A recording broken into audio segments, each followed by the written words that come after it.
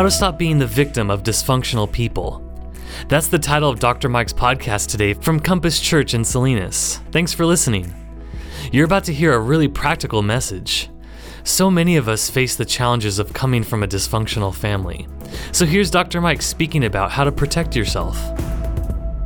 Dante, in his epic poem, The Inferno, says these very famous words: "Hell is for people who live in the past." He was talking about memories that still gnaw at us. Memories that are still open wounds that time has not healed. Scientists tell us that a painful memory replayed in our mind actually recreates the original emotions and intensifies them. Not just repeats them so that you experience them all over again, but even more intensely than the original occasion. Researchers say that emotions of a replayed memory are as vivid and as real as the original event. We feel the shame, the hurt, the anger, the embarrassment, as if that event is happening again right this moment. We've all experienced this. Our face flushes, our body tenses, our mouth goes dry, maybe the veins in our neck begin to pop out, and all we're doing is ventilating and rehearsing what happened in the past. But we're re-experiencing all the same emotions. I wonder whose name I could mention this morning that would start the tapes rolling. The unhealed memory, reliving it all again, of someone who has wronged you. Someone whose wrong you have not yet healed. Maybe it's an ex-lover who betrayed you, someone who you trusted, a parent to whom you were never good enough and constantly criticized you, or was verbally violent, or even sexually abused you. Maybe it's an adult child who has hurt you. Maybe it's a brother or sister in your family. In the last service, I said it may be that someone here is a pastor, or who was once on the staff of a church, and you were wronged. You were beaten up by that church in some manner. A guy came up who was a pastor of a church in another state for prayer after the worship service. It happened 6 years ago. When we went back just to go through some of the feelings, the memories of what it was like to be betrayed and to be treated like he was really run out of town. The emotions were incredible. It was happening all over again. What are your unhealed memories? The question is this, as I thought about this last week. The question is, how much longer until these memories are healed? Maybe better yet, how much longer will we allow ourselves to be the repeated victim over and over again every time we remember what they did to us? A few years ago, I counseled a woman who is not from this church, and I tell you her story because it really is a cookie-cutter story that I hear so often in counseling. It's a classic picture of what happens again and again. She told me that her husband, the familiar story, had left her for a younger woman. And then over the next 45 minutes, she painfully told me about how she had given him the best years of her life. She had worked to help put him through school so he could enter his profession. She had borne him children and devoted herself to raising those children and making a home for him to come home to where he could find peace and relaxation. And she had loved him. And then he dumped her. He just callously walked out, said, I don't love you anymore, and I want her, not you. Can you imagine what that felt like? I want her, not you.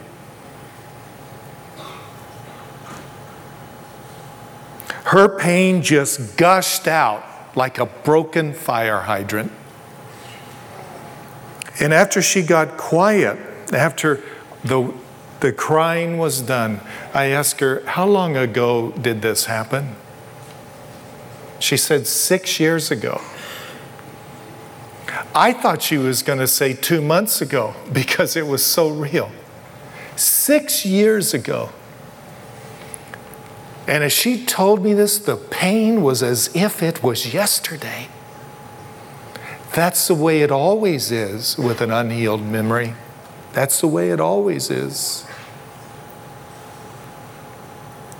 And then she told me that he had called and he said to her that he was sorry if he had hurt her. And then he said, I hope you're happy because she's remarried now. I'm happy. This was all for the better. Now I want to be friends. Can we be friends again? And then she was quiet. And I asked her, well, what did you say to him? And in a very even, calm voice, she said, I told him to go to hell.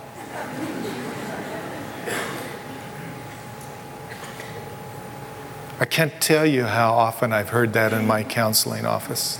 I told him to go to hell. She has every right to do that. What he has done or did to her is unspeakable. But she's only hurting herself.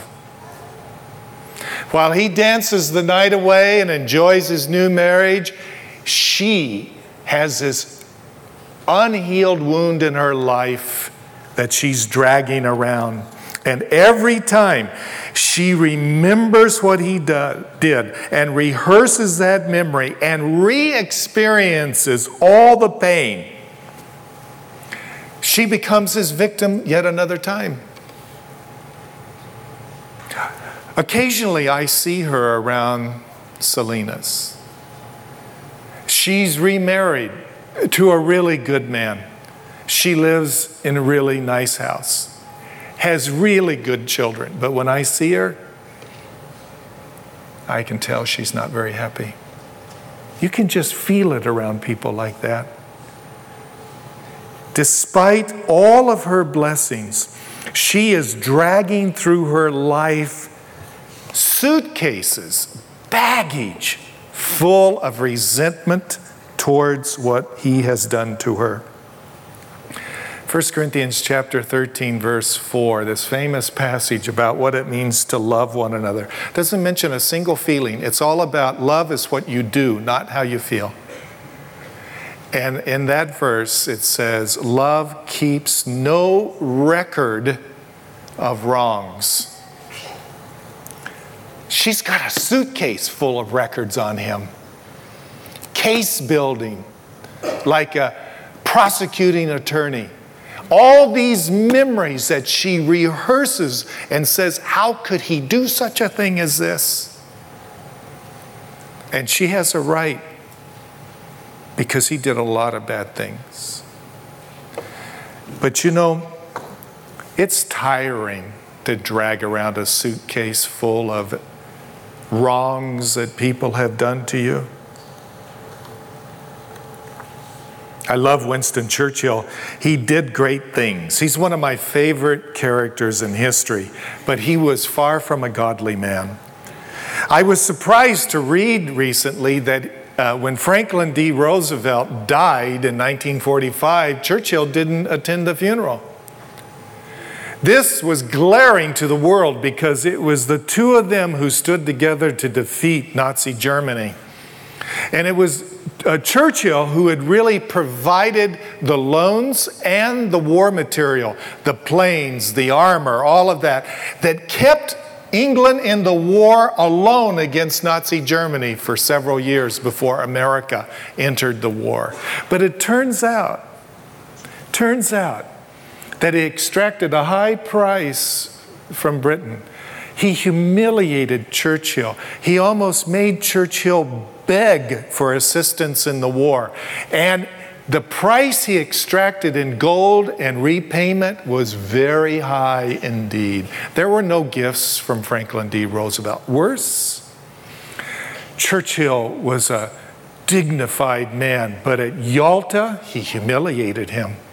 He played Stalin against Churchill, and he publicly snubbed Churchill because he thought Churchill and the UK were past, and the future lay with Russia and Stalin. Churchill had a bag full of resentment against Franklin D. Roosevelt, and when he died, he got even. He didn't go to the guy's funeral. 20 years later, Churchill dies, 1965. Guess who doesn't go to Churchill's funeral? President Lyndon Johnson. On the stage of world leaders carrying around baggage of resentments and passive aggressiveness on the world stage. What are your unhealed memories? I wonder whose name is on this baggage for you today. In fact, if I would have had time, I would have lined out 40 or 50 bags, because for many of us, we got that many bags with that many names. Bags full of unhealed memories and a record of resentment against people. It's only natural. Everybody does it, except somebody who's been liberated by Christ. Go back with me to Joseph in the pit. His brothers had thrown him in there, and we saw last week in Genesis 37, we saw that Jacob, his father, had made the same mistakes that his father and grandfather had made. He had made Joseph his favorite son and given him this technicolor coat that said to everyone Joseph was special among his children. The coat was not a working coat. It was a long coat, went down to the ankles with long sleeves. The scriptures are very specific on it. You don't work in a field with a coat like that. If you're a field worker, you have short sleeves and you have a short hem so you can move. That coat symbolizes to his brothers, you got to work, but I don't. I get to laze around home because I'm special. So when they see him coming through the fields, they can't even speak to him. They just jump him, rip the coat off, and throw him in the pit, planning to kill him. But they decide to make money and sell him as a slave to Egypt. What's so significant about chapter 37 that I didn't mention last week is the chief vocabulary word in this chapter about anger and bitterness and a dysfunctional family. The chief word is brother. 21 times in one chapter. Brother. Brothers against brothers. Family against family. And this is the fourth generation doing the same thing. Division, families that aren't functioning together, that are not tight, but have baggages full of stuff against one another. You live in a family like that? There's so many of them.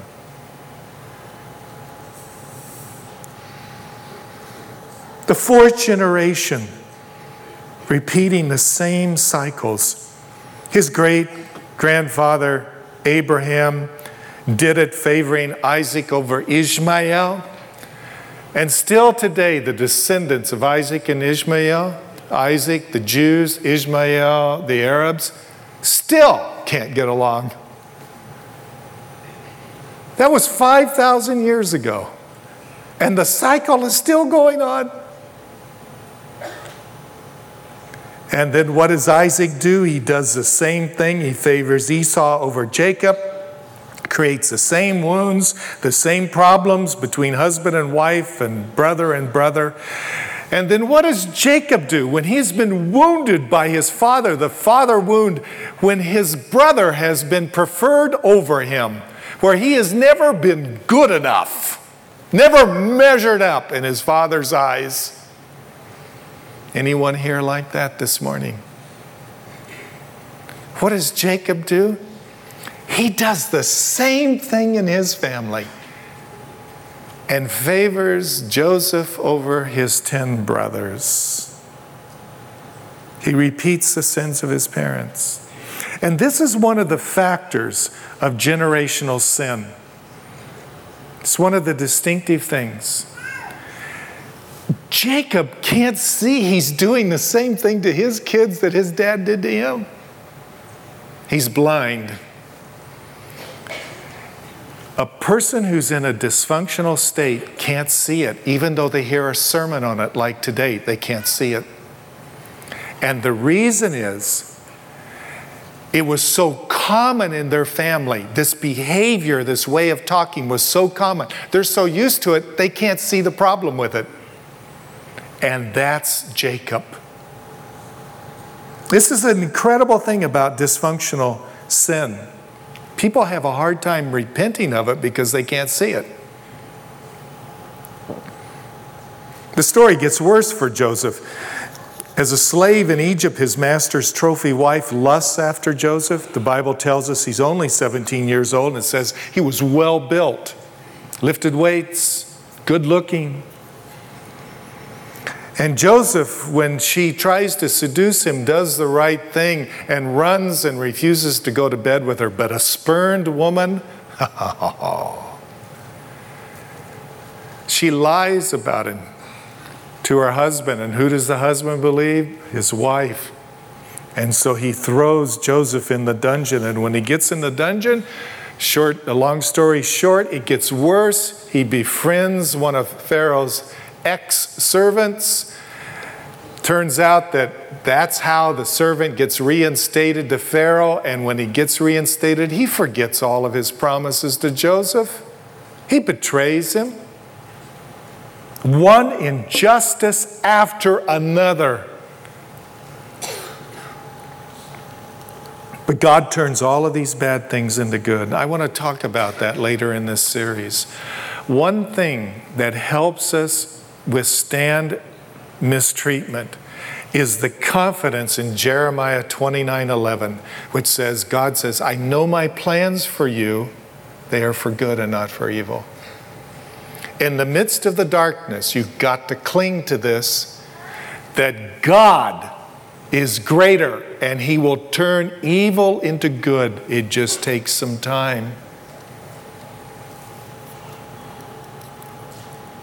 Pharaoh makes Joseph his second in command. And this could have never happened if Joseph was still in Israel.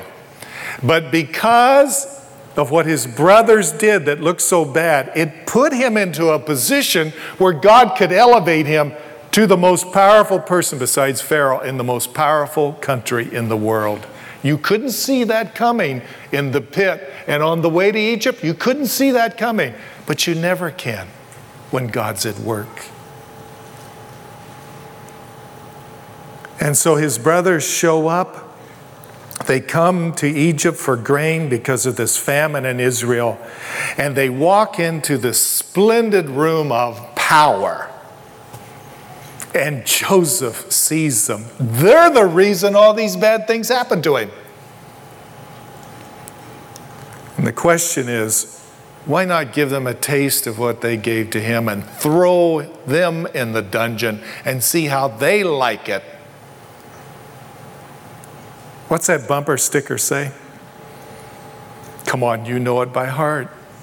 Don't get mad, get even.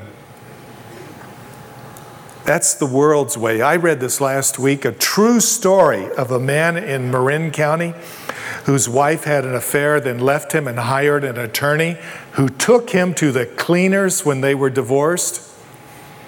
Get this, she's the one who had an affair. She divorces him and gets most of the money. Well, he was really angry writing out these alimony checks. And I think he got very creative. You know, there are some banks who will let you personalize your checks. You can put on there the picture of your dog or a child. You're ahead of me, aren't you? You know what he put on there? He put on a picture of his new wife passionately kissing him right on that check. And he only uses those checks for his alimony payments, of course. I think that's creative. Some of you are taking notes on that right now. I can see it all over here. Good. See, you come to church, you get good ideas. No, do you think that's healing his wounds? Do you think writing out that alimony check every month, thinking of his wife looking at this picture, is really healing his memories? No. It's reopening them. It's reliving them. What he's doing every time he writes that check is making himself a victim of her once again.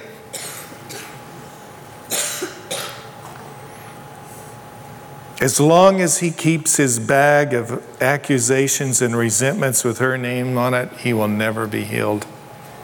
Joseph had the chance to get even with his brothers, but instead he chose to forgive. The word for forgive in Greek is so significant. Forgive means to let go of.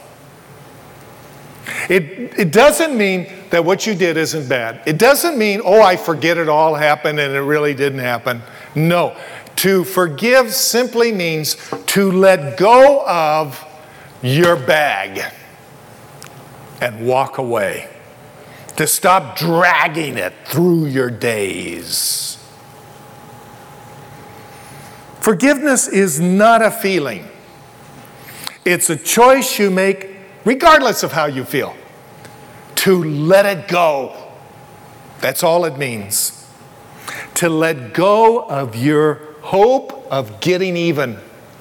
That's all it means. This is so important. Forgiveness detaches us from dysfunctional people. Keeping a record of wrongs attaches us to dysfunctional people. It's your choice.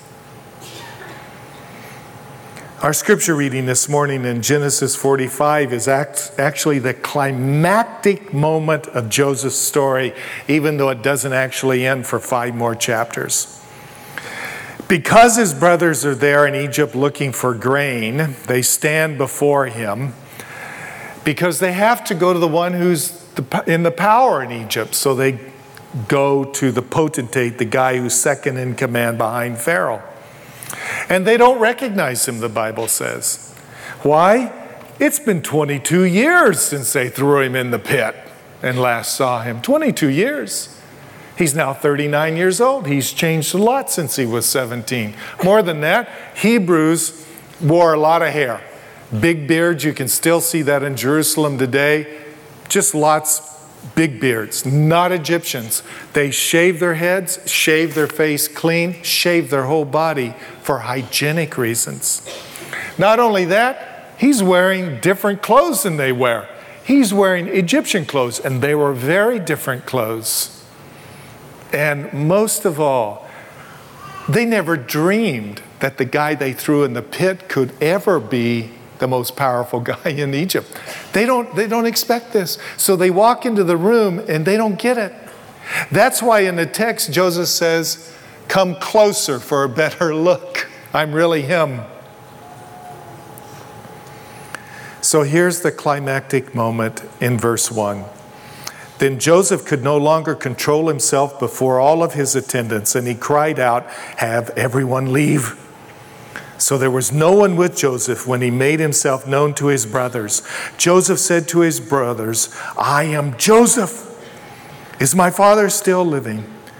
But his brothers were unable to speak because they were terrified. I bet they were. Bug-eyed, expecting him to get even. But Joseph throws his arms around them and he weeps and he tells them he's going to provide abundantly for their families, and he showers them with gifts. This is when the generational cycles were broken. At this moment, this conflict that had gone on for centuries was broken because one person went first in letting go of their bag. That's the only way it ever happens. Letting go of the bag.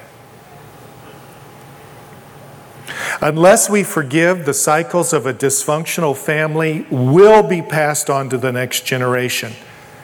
Only forgiving stops the cycles. If we refuse to forgive and hold on to our record of wrongs, the cycles will go on. I've seen this dozens of times in counseling. A married couple came to me for counseling, and it was apparent early on in the conversation that they loved each other very much, but there was a significant problem in the marriage. He had a truth-telling problem. He had broken trust repeatedly. He had lied to her, deceived her.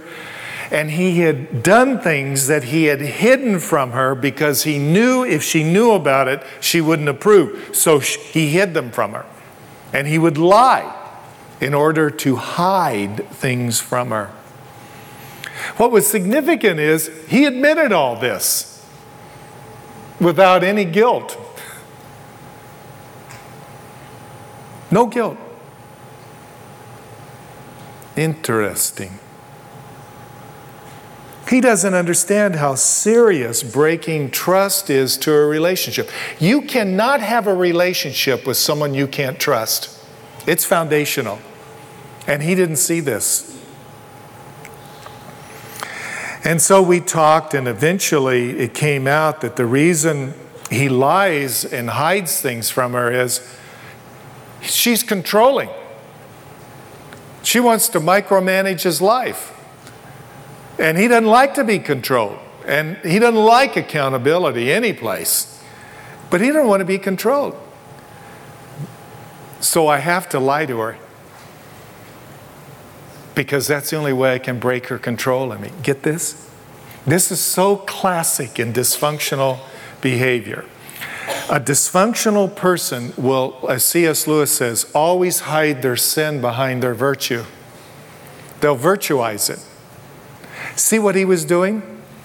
Look, I know I'm lying. I know I'm deceiving you. But don't you see I have to because you're controlling. You're the problem. I have to do this because it's my freedom. That's always the way it goes in dysfunctional behavior. And I want to say something really important here. A lot of us hear dysfunctional families and we think, oh, drug addictions, I don't know, all kinds of mayhem going on. No. All dysfunctional means is you have behavior patterns and beliefs that incapacitate you in maximum relationships. You're incapacitated relationally. For this person in his marriage, it was he lied. That totally incapacitated him for intimacy with his wife, but he wasn't seeing it. For you, it might be just self-centeredness, or it might be being judgmental. You cannot be close to people if you're judgmental. It distances you. It might be that you're just self-centered. That's going to incapacitate you in relationships. You can never have the closest kind of relationship if that's your belief. You have a belief that says, if somebody wrongs me, they have to pay. That's really going to incapacitate you because people are sinful. You're going to have a lot of bags. So dysfunctional behavior is not this wild stuff. It's what it is. It's another word for sinful thoughts and behaviors that cripple us in relationships with people who are different from us. Everybody has a few good relationships, but in general, it'll incapacitate you with other people. That's dysfunctional. He wasn't trustworthy. That incapacitated him in his marriage. But guess what? Where did this idea come from? Well, it turns out his father was very controlling. He was a micromanager of this man as he grew up as a little boy.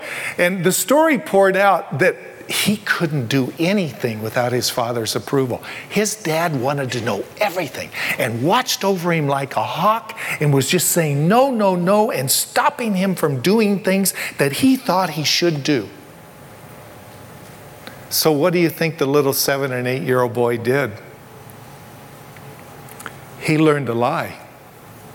He learned to hide things. He learned to deceive things from his father as a bid for freedom. You see, a little boy who's 7 or 8 years old can't stand up and rationally talk to a father like that. He'd get beat up. So what he does is he adapts. He adapts. And I want to talk about this a lot more because a lot of us, the root of our sinfulness and the reason we're not changing is our adaptions. And we think our adaptions are right because we had to, because of the way our wife's controlling. This guy adapted. And what he did was develop a habit of, I don't want people micromanaging like my father. I don't want any accountability. If I get in those situations, I just lie. But it's not bad because I have a right to be free. So in his marriage, what do you think happens at work? Adapting. This man can go to Bible studies for 30 years and he will never see it. He has to be in a counseling situation like this to work it back all the way to his father and to understand that what he's doing really is crippling to him relationally. That's why he needs to change, not because it's sinful. It's crippling to him.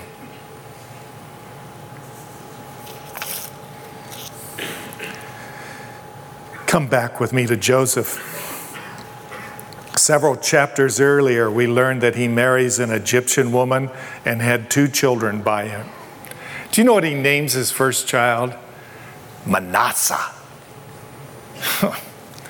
Not a very popular name today, but it's so significant in Hebrew. Manasseh means the healing of memories, or God took the sting out of my memories. Isn't that beautiful? He took the sting. Not that I don't remember it, he took the sting. And so Joseph later, when he talks to his brothers, he says, come near, you're my brothers who sold me into slavery. He doesn't have amnesia. The sting's gone. That's what healing of memories is. You don't forget, you just don't go through the emotions anymore. You've been healed. That's what Joseph is announcing by naming his child Manasseh. That happened years earlier before his brothers showed up. He had already forgiven them.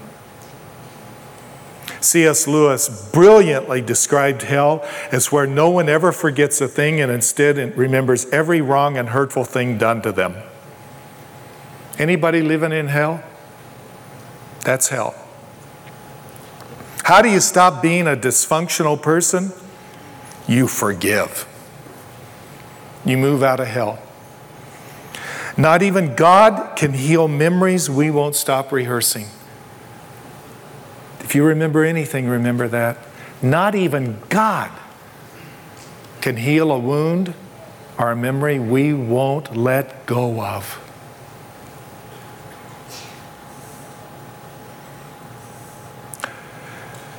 So what memories are those for you?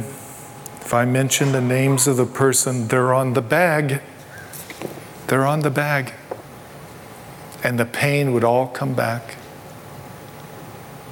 Do you need to let go of some bag full of record of wrongs? Who is that for you? Do it for you. It's not a gyp. Do it for you to be healed. That's the Lord's Supper. It's time for us to confess the baggage and the names that are on the baggage. It's time to. Because to hold grievances and to keep a record of wrongs is sin. We are commanded to forgive one another as we have been forgiven. Now, right now, I know what some of you are saying to yourself. Pastor Mike, you don't understand how badly I've been mistreated. If I forgive them, it's going to let them get away with it. You're right. I don't know your story specifically. I do know this. I too have been wronged and mistreated, and I too have been wounded and had memories, and I finally came to trust God's word, forgive and be set free. And I have experienced this, and I can tell you it's the best thing you can do for yourself.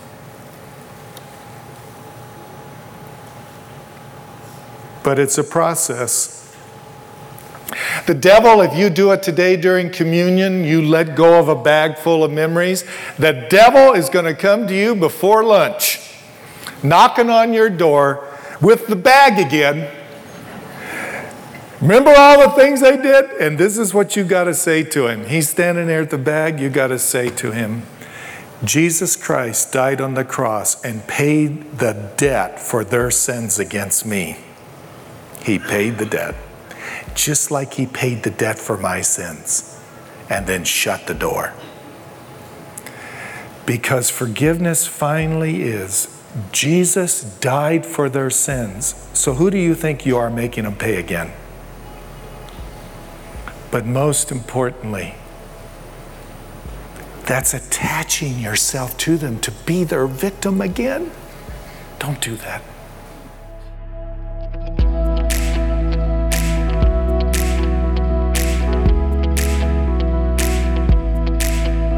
Thanks for listening to Dr. Mike's podcast today.